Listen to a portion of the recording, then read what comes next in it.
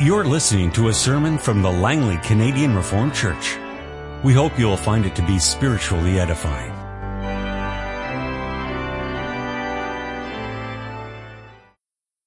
Let us now open God's holy word together, and we will read in the first place from the letter to the Corinthians, the first letter. We'll read from chapter 15, the verses 1 to 28, and then we will turn to the first letter to the Thessalonians, chapter 4, the verses 1 through 12.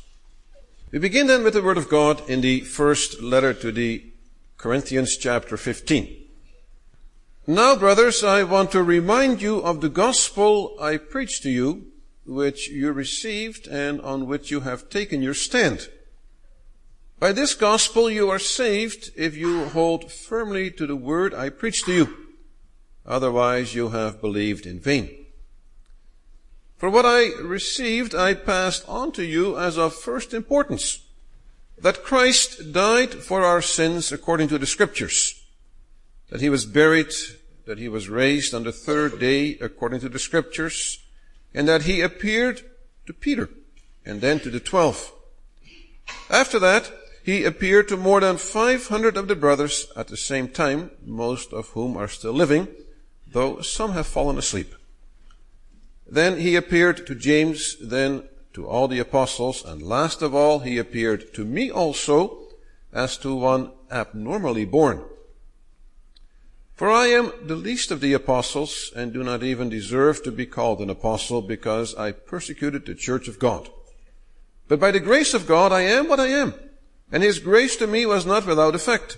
No, I worked harder than all of them, yet not I, but the grace of God that was with me. Whether then it was I or they, this is what we preach, and this is what you believed.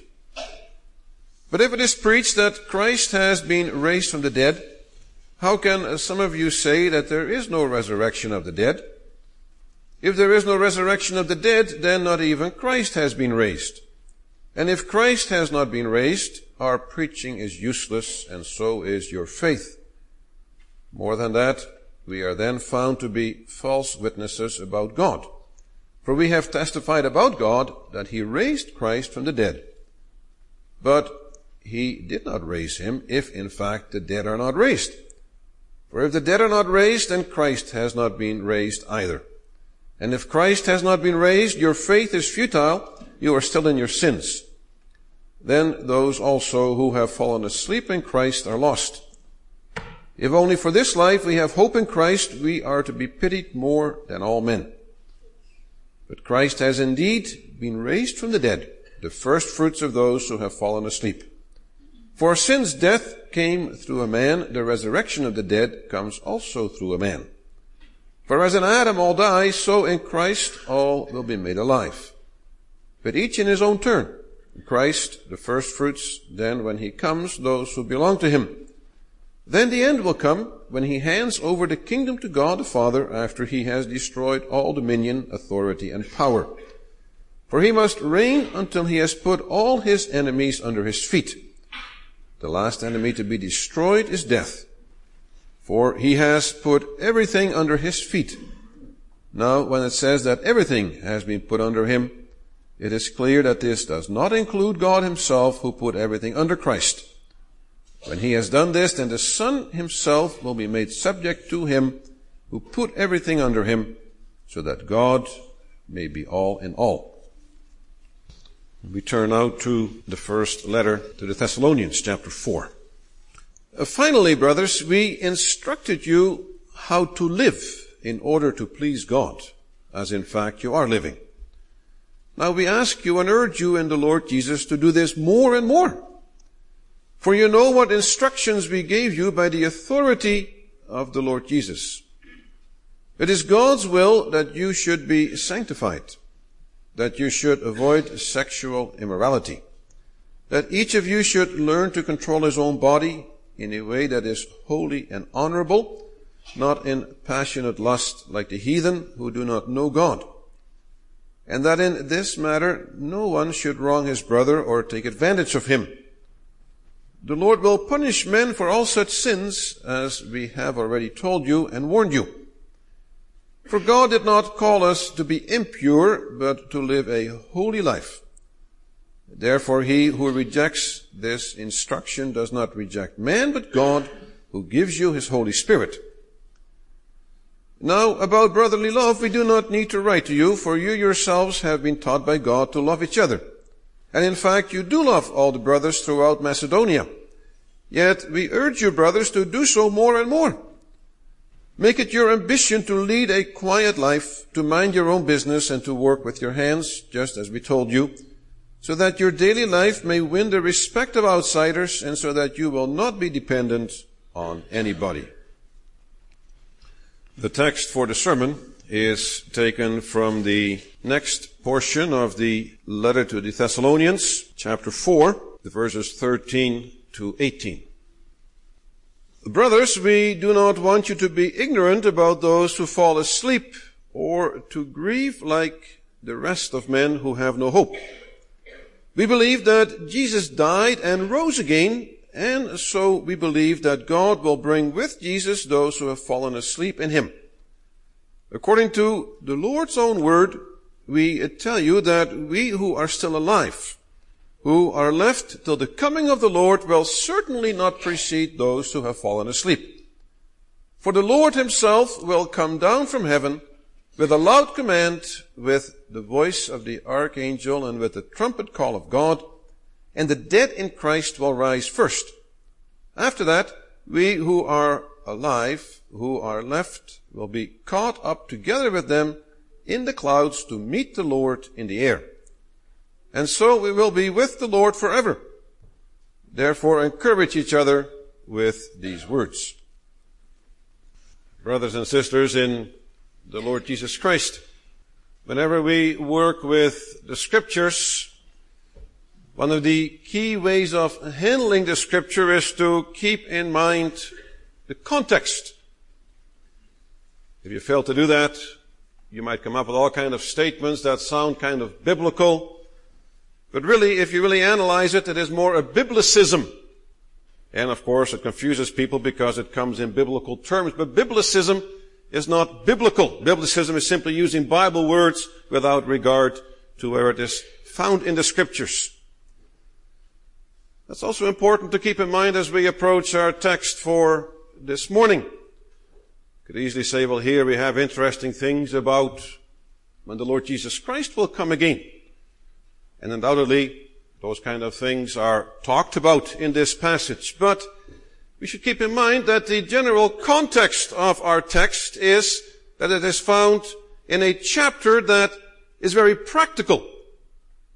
It's dealing with how to live as Christians. Really, that's why we also read the introductory verses of the chapter, beginning at chapter 4, verse 1. You can notice that in this particular chapter, after having dealt with various items, and Paul, Silvanus, and Timothy, the three authors of this letter, they begin to lay out the practical implications of what they have been speaking about. And you could say in the process they lay out the fundamentals of sanctified Christian living. And of course, on the top of the list, we could see there the emphasis on sexual purity, because they point out God has called us to holiness. And secondly, there was the emphasis to work diligently, not just for the sake of working diligently, but as an expression of brotherly love, and also in the process of making a good statement to the community at large. So we see that in these two situations, there was, of course, instruction in sanctified Christian living, but also there was an explanation, because the Spirit not only tells us what to do, but also why it should be done. And now the portion of the letter that serves as our text for this morning continues then to lay down fundamentals of sanctified Christian living. And it teaches us how Christians should deal with death. Because there is a distinctly Christian way of facing death and grieving over those who have died. And not only do we get instruction how we should behave in a situation like that, but again also there is an explanation as to why. Again, the Spirit doesn't leave us in the dark. He tells us, do this, and this is why you should do it. And that we are dealing with death comes out at the beginning of our text as it speaks about those who are asleep. This was a common way of describing those who had died even in the pagan world. You know, in the Old Testament we come across expressions like a certain king who died and who then slept with his fathers, which means he was buried perhaps in a family tomb. So it is a very broad, a very general statement to describe people who have died, but we should recognize that even though the pagans also would use an expression like that, when they spoke of death as sleep, this did not mean that they believed that people would awake from that sleep. Really, it was seen as a sleep from which there was no hope of ever awakening again. In that very thought, of course, that it was a permanent sleep would shape the way people not only faced death, but also how they would mourn over those who had died. Because death had a note of finality. But now over against this kind of hopeless grieving, Paul and his companions remind their readers of the Christian perspective. Now the fact that they had to go into details about this should not be taken that they had failed to instruct the Thessalonians about these matters when they had been in their midst, even though it had been only a relatively short stay. No, they had talked about these kind of things, and just like the previous matters, namely sexual purity and how to behave in brotherly love by being diligent in your work, they had taught about these things previously, but now there came a point of needing to bring about reinforcement. And in that respect also we can notice, really you could say, the three words critical for understanding the whole process of our sanctification. We also notice that in our scripture reading, namely the three words, more and more. That's the essence of Christian teaching. You don't just say it once and then people get it and they implement it right away. If it was that way, you wouldn't need ministers. But the nature of the matter is that we need to be reinforced. We hear it once, but we forget, or we need to be encouraged so that we may hear things more and more, and in that way grow more and more in the way of the Lord. And in the same way, we realize how important it is for ourselves to be reminded, to be encouraged, to be redirected again of the hope that we have as Christians in the face of death. Now this hope that we speak about is not left undefined. Oh, it is the hope of the resurrection of the body. Or to use sleep terminology, it is the hope that the believers who have gone to sleep will awake from the slumber of death. And so you see already from the believer's perspective, the grave in essence is a bed. You could say it is a resting place. And it is worthwhile to point out that our word cemetery is actually derived from the root word used here in the Greek for those who have fallen asleep. And therefore, came across it in one place that you could say a cemetery is really a dormitory, if you look at it from a Christian perspective. And contrary to the popular way of speaking of the grave as someone's final resting place, in fact, it is, from a Christian perspective, only a temporary resting place. And now, while the overall purpose of this passage is to give direction in another fundamental of sanctified living, namely how to deal with death, we can notice then that Paul and his companions do that by pointing to one of the fundamentals of Christian doctrine. Doctrine and living, they always go together. Doctrine is always the foundation of Christian living. And that fundamental doctrine is the death and the resurrection of our Lord Jesus Christ. And how this is the basis and the guarantee of the resurrection of all those who believe in Him. Now we should recognize it was already a fundamental point for the believers even before the Lord Jesus Christ came to earth, that there would be a resurrection of God's people. And this belief in the resurrection of the body was, for example, the reason that Abraham took such care to find a proper burial place for Sarah. Because he was simply trying to find a proper place to put her to rest, to wait for her wake-up call. And also during our Lord's ministry, he repeatedly spoke about the resurrection of the dead. We see it, for example, in his teaching as found in John 5, verse 25 to 29, where he speaks about the resurrection unto life and unto judgment. And in John 6, he describes himself as the bread of life. And he speaks about those who believe in him and how he will raise them up at the last day. And we think also of his whole discussion with Mary when Lazarus had died. And he also indicated that he was the resurrection and the life. So in that respect, the whole hope of the resurrection was not something new the Lord Jesus Christ came up with. It was a fundamental teaching already in the Old Testament time throughout his ministry. And really, how ingrained the hope of the resurrection was in the minds of God's covenant people comes out even in the tension between the Pharisees and the more, you could say, worldly oriented, the Greek oriented Sadducees. Because at one point during his ministry, the Apostle Paul was brought before the Sanhedrin, which consisted of Pharisees and Sadducees. And then, as Paul saw the whole situation there, he managed to deflect their anger towards him, and he deflected the whole discussion that was developing by crying out that he was a Pharisee, and he was on trial for believing in the resurrection of the dead.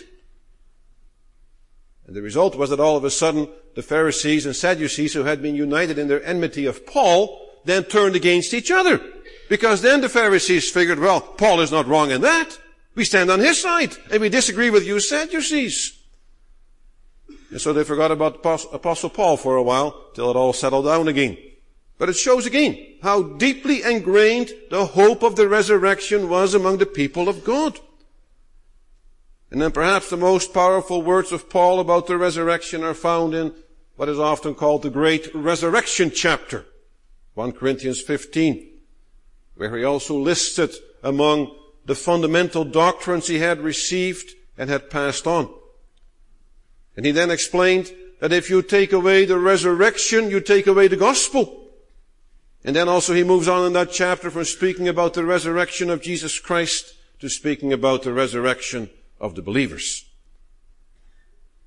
And therefore the Christian hope in the face of death is therefore that as Jesus Christ arose from the dead, even so through Jesus, God will bring with him those who have fallen asleep. And undoubtedly, you could say, well, we all know this. After all, we confess it every Sunday in the Creed, that we believe the resurrection of the body. And yet we need to hear it more and more. To be reminded, to be reinforced, to be encouraged to hold on to this. Because brothers and sisters, it happens all too easily that we say it with words and we know it academically, but then when the reality of life makes us face death, or the hint of death, even as it comes, for example, in sickness. Sickness is a reminder that our bodies are decaying. Then, all too often, all too easily, God's people can forget their glorious confession, their great hope, and then we also begin to face the matters of health as if it is the end of the world if we don't get cured of whatever ailment comes our way. Because also God's people, they desire to live. And God's people, they will seek whatever means are available to keep on living, or, as people even say, well, I cheated death. Now, without doubt, we should long for health and life, so we can serve the Lord. That's how He made us, to live on this world, in our bodies, to serve Him. And we may pursue the means the Lord has given us, and He has indeed given us many means in our age. Things our forefathers couldn't even dream of.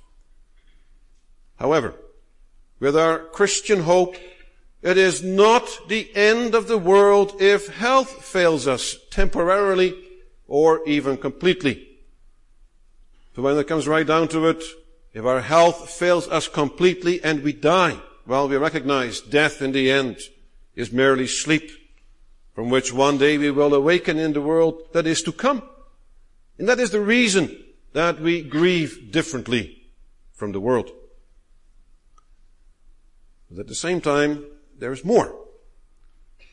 For not only does the fact of the resurrection of the body, as is foreshadowed in the resurrection of Jesus Christ, help us in dealing with death, but also the manner. Now, reading between the lines, we get the impression that here really Paul and his companions were addressing the core concern of the Thessalonians. Because the Thessalonians seemed to be perturbed by the fact that some believers in their midst had died before the appearing of the Lord in glory. You should understand how fervent that hope was among the first generation Christians. As they heard the gospel, they thought Jesus would come within weeks, if not months, at the most a few years. But then, of course, it happened that some believers, they died because the Lord Jesus seemed to take longer than expected. And what really troubled the believers who were left behind is that they thought, now, what does this mean with respect to their sharing in that great event when the Lord Jesus Christ comes in glory? Are they going to miss out on that glorious event?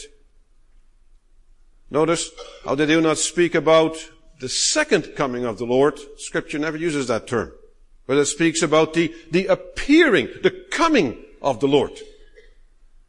And the particular word used there, that is also used, for example, to describe how a king or a very important official in the empire would come to a province or city in an official visitation to deal with all the matters that needed to be dealt with. Now, within a religious setting, it was the meaning of the coming of God to make His presence felt by revealing His power. Now, you'll understand that every believer who loves the Lord Jesus would love to witness this great event. And in answering this concern, Paul and his companions pass on some teaching of the Lord Jesus Christ about the resurrection that actually is explained nowhere else in the Scriptures. But, like much of the teachings of our Lord Jesus Christ, it would have circulated initially all in oral form. Not even much, but all the initial teaching was in oral form. And we gather this from verse 15, where Paul and his companions show the trustworthiness of what they are saying by indicating that here they have a word from the Lord Jesus Himself. And what we learn is that the coming of the Lord in glory is going to be experienced by all the believers, no matter at which point in history they lived. And this means that if the Lord Jesus Christ would appear tomorrow, then Adam, Abraham, and the Apostle Paul will have the same experience of that appearing as we who are living at that particular time.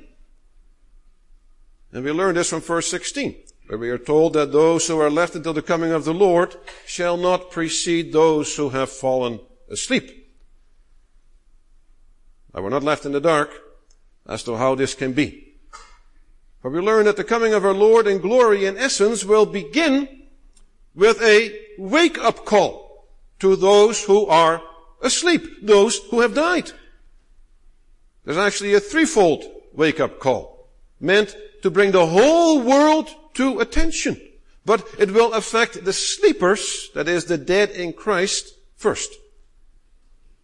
Because we read that there will be a loud command. You know, it is the term that refers to the way that a commander of an army would call his soldiers to attention. They could be sleeping in their tents, and all of a sudden the enemy was there. Well, they had to be aroused very quickly. It would be a loud command from the voice of the commander. Call that cannot be ignored. We are reminded here of what we read in John 5, verse 25 to 30. I referred to that passage earlier. about the voice of the Lord Jesus waking up the dead and coming alive. And so based on the words of John 5, we can conclude that it is the Lord Jesus himself who will give forth this loud command as he utters his cry. And those next two aspects of the wake-up call bring to mind the picture of a king approaching a city as he is preceded by messengers who call the people to attention. There is the call of the archangel. You know, Scripture only gives us two names of angels, Gabriel and Michael. We're not told which one, but one of the archangels will indeed call out. And then there is the blowing of the trumpet. You can almost envision the procession. You know, sometimes you see it in these representations of the olden days, the king in his carriage coming down the road, but ahead of him there is the entourage, they're blowing the trumpets. Everyone knows, the whole city knows, the king is on his way. No one can sleep through an event like that. Now I draw your attention to this very public appearance of the Lord. No one, indeed, not even the dead, can sleep through this event. And we are dealing here with the fulfillment of the message that the angels also spoke after the Lord Jesus Christ had ascended into heaven. That he would come back as they had seen him go. He would come back visibly. Now we should note that this particular passage is not addressing what is going to happen to unbelievers. That's not the concern of this particular passage. But very clearly, we are dealing here with the events of the last day of the age. The day when the Lord Jesus Christ comes to judge the living and the dead.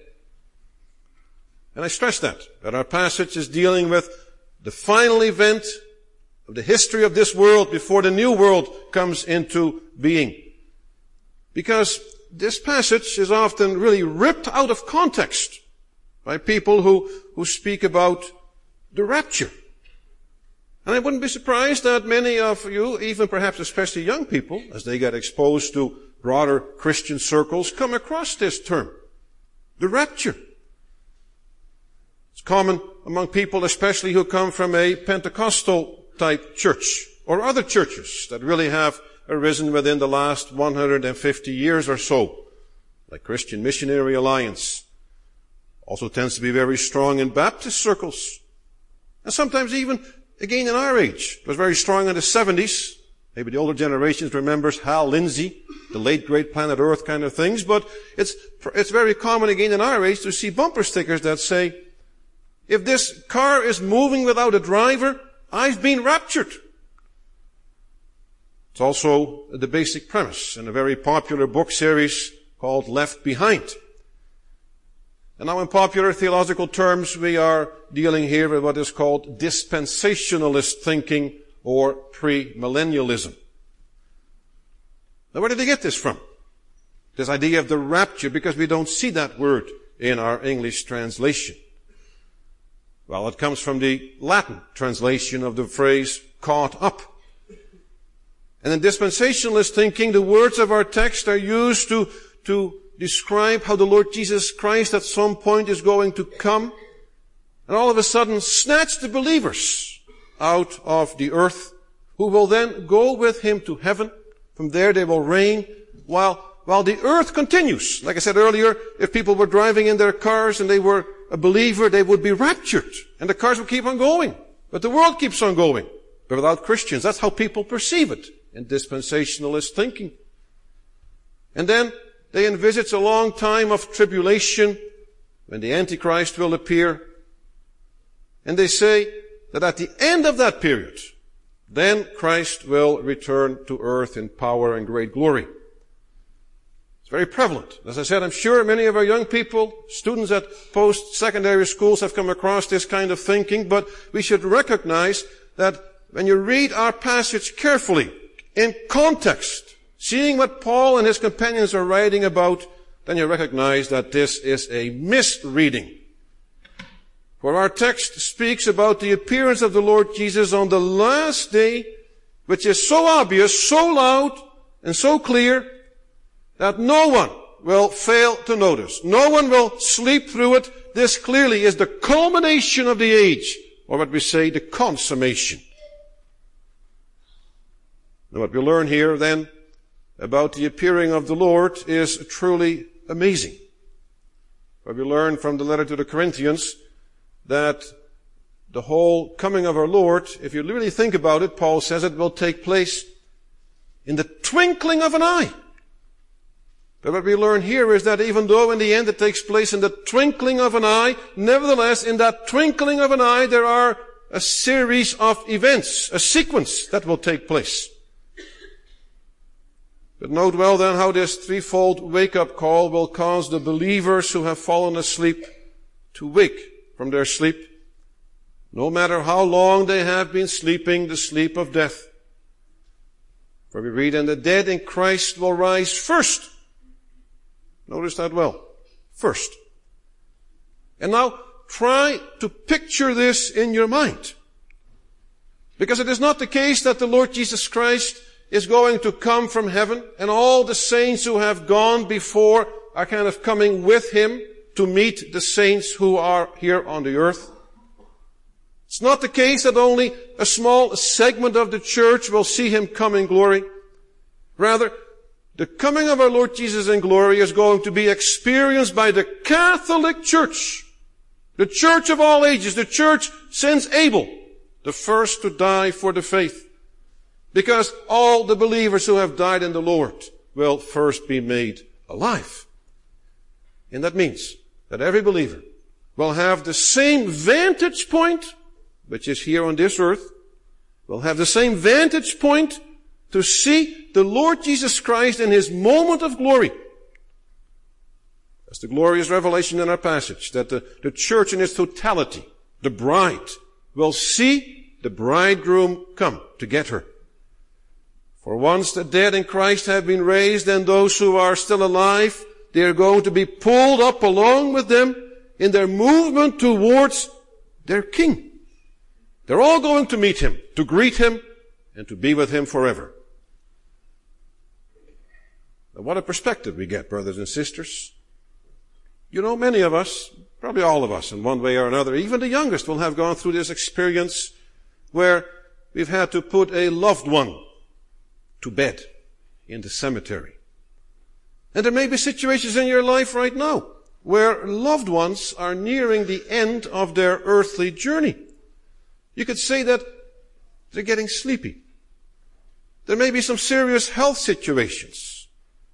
And we may wonder ourselves whether the Lord will come in our lifetime or whether we will have to experience the sleep of death first. Yet whatever may happen, one thing is for sure.